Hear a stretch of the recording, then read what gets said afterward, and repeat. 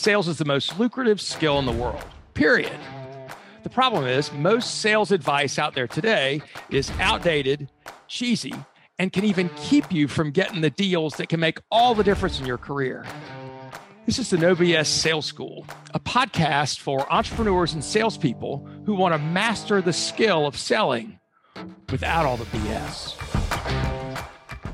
I'm starting to hear the shift now. More people are calling me and saying, you know what, things are kind of shifting. Last year we had our best year ever, or the last 5 years have been our best ever. And things seem to be changing now. It's funny, even though sometimes people are admitting that things are changing, a lot of them aren't ready to make the changes necessary, right, to live in this environment. So let me give you some examples. I talked to a lady the other day. I was referred to her. She runs a large company on the West Coast. It's a marketing advertising firm. And they've been working predominantly in the tech sector. That's been 100% of their clients for the past 10 years. And all their clients have come to them. And they're a big, big, big company. And 5 months ago, December, January, Tech Wreck, all of a sudden these retainer clients that were happening over and over and over again, they're not renewing.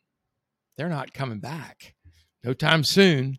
So now they got to go find new clients outside of the tech sector. Never done that before. Never had to go out and find new clients, or not in anybody's recent lifetime. So now all of a sudden we got to go out and figure out how to do it. So wild story. These folks, I asked them, how do you go out and get new business now? And they're putting together proposals and decks and pitches and all this stuff. And we figured out that they were spending somewhere between $8,000 and $10,000 per pitch, per proposal, $8,000 to $10,000 of their cost in time, energy, effort, materials. Okay, well, how many of those are you doing a week or a month? They said 15 last week. And how about the week before that? Yeah, 12 to 15. That's been pretty standard since January. So I'm not very good at math, but that's like $120,000 to $150,000 a week in overhead for doing pitches. And how many of those are you closing? I said, well, somewhere around 20% of that. Wow. So we dug deeper into that. I want to tell you exact numbers, but let's just say that their revenues are down 30%, maybe 40%. But it's funny, I really dug into process and found out what their process was and how it was working. And when we got down to the real issue, which is they don't know what the hell they're doing. They don't know what the hell they're doing. They're not interested in changing process. No, our process works fine. We just need some help with closing and some other things like that. Well, of course you do, right? Of course you do. But if you have not noticed it in your business, maybe you will, maybe you won't. But all of a sudden it's gone from this thing where if you had supply, if you had time, inventory, if you had time to sell, if you had inventory, you were freaking king, right? Because everybody else had money and they were hunting around and trying to find, where can I find inventory? And they'd buy your crap if it's what they needed. Right? They had paying for stuff right away, and they could go to your competitor or go somewhere else and wait 18 months. But boy, if you had something today, you could sell it immediately. If you had a shorter time frame than somebody else, you could crush it. People had to have what you had. They had to buy it from you. It didn't matter what it cost so much because money was cheap. They could always get money. It wasn't a big deal. But now things are flipping. More people have inventory. What's hard to get is money. It's getting a hell of a lot more expensive. More money, more expensive, right? And so right now, where salespeople get caught up and where sales managers and sales leaders need to be thinking about is we need to be relearning how to disqualify people. We need to be focused on a lot of the people that are calling us will not be able to close, or they're just shopping around to see if they can find something cheaper. Maybe that's always been the case with you, but today, super important that we're disqualifying people that aren't ready to do business with us. You hadn't had to do so much of that before, because if you had what they needed, somebody was going to buy the damn thing. But now inventory is more prevalent. but people will still waste your time. So let's think about what are the things you need to know about somebody or if you can't figure it out, you need to disqualify them, which means they're disqualified from getting a proposal from you, right? It means that they're not everybody deserves your pricing. Not everybody deserves to know how you're going to fix this thing. If they're not qualified to get that stuff from you, you don't have to share it. We don't need to waste time with those people. We don't waste their time. So think about this. The first thing, no matter what we think about what a great solution we have and how great our shit is, if somebody's going to buy stuff from you, especially if they're going to change vendors, change whatever, that's super hard, right? And money's hard to come by, and they're probably trying to figure out where do we have to spend it and where could it just be nice to spend, but we don't have to. So be very, look for motivation. What is their motivation to buy? And so those of you that have been around for a while, you know that there are 5 levels of motivation for somebody to buy from you. The lowest, where money's the most important, right, is interest, arousal, curiosity. Where somebody goes, yeah, we might be interested in that. How about send me some information? Yeah, we could be interested in something like this. Or if that's all you can get from them, a non-committal thing, nothing they're trying to solve, just might be interesting. The next highest is future pleasure.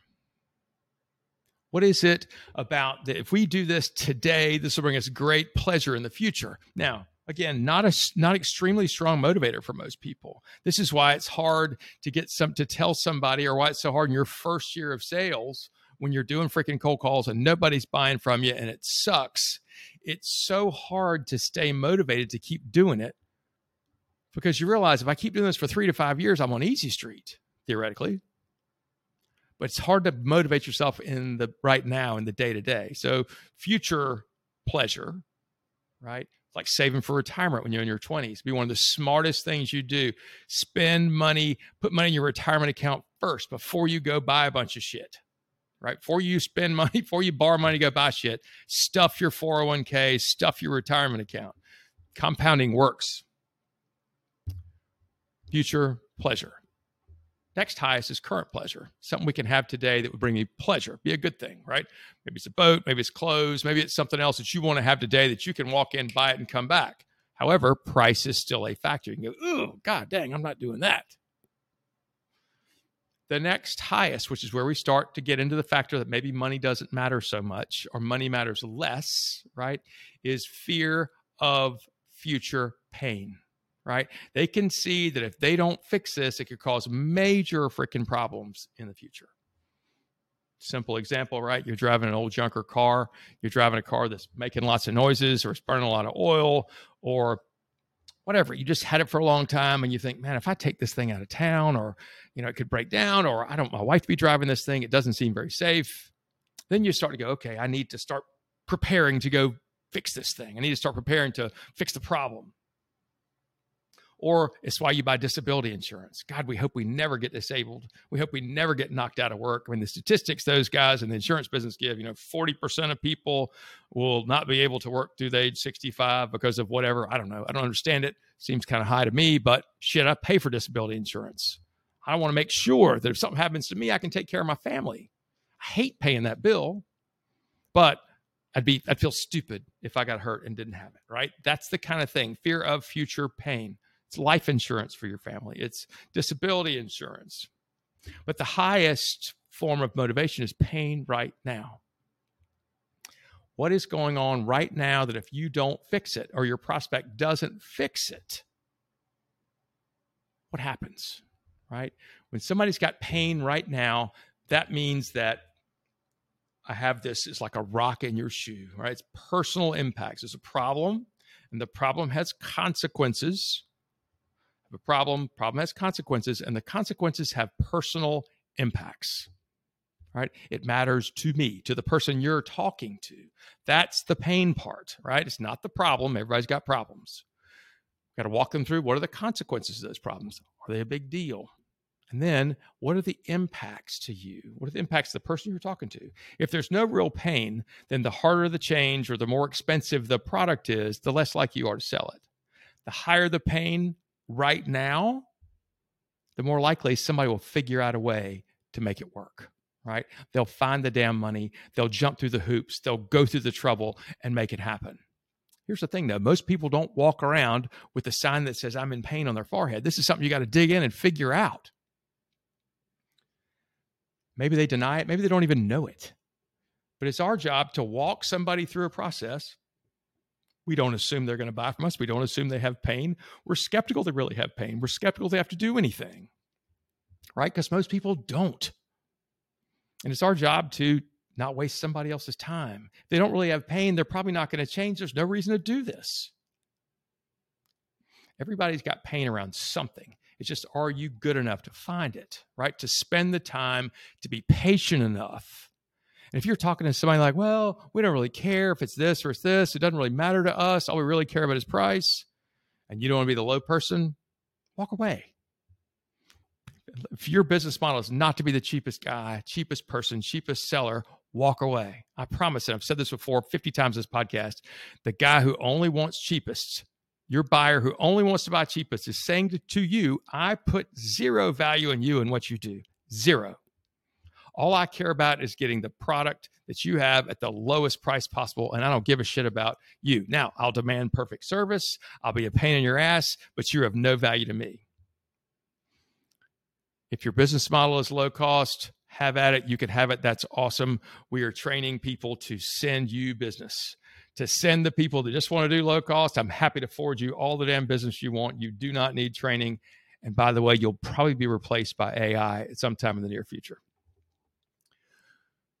If your prospects don't have true pain, there's no reason to continue the conversation. Here's how you end it very gently. Look, I'm not hearing what I usually hear from somebody when they're ready to make a change. Am I missing something? Right? I'm afraid I'm wasting your time. And you can ask questions around, what were you hoping I could do for you? And tell me, how would you find a return on investment on that? I want us to be skeptical. That your skepticism is your power. Because remember, most people don't buy from us. Most people are just kicking tires. Most people are looking for something different. I mean, imagine, as I tell people, if your closing ratio is higher than probably 50%, if 50% of the people you talk to or more are buying from you, that means chances are either you're not in front of enough people or you're not charging enough money. I'm Walker McKay with No BS Sales. Be ready. If you're not already facing the shift, you're going to need to be proactive, reach out to people, and continue to be skeptical that they're actually going to make a change. You want some help with that? Your team's struggling to catch up? Happy to have a conversation. Walker at walkermckay.com. Thanks. Thanks for listening to the No BS Sales School podcast. If you haven't already, please take 1 minute to write a quick review for the show. It really does make a huge difference. Also, subscribe to the show and please forward this episode to somebody else who needs to hear it. As a bonus for listening, I'm going to give you access to a free mini course, 7 expensive sales mistakes you're making and what you can do about it. Go to www.7salesmistakes.com and get access to the free mini course. That's the number 7salesmistakes.com. Thanks again for listening to the No BS Sales School podcast.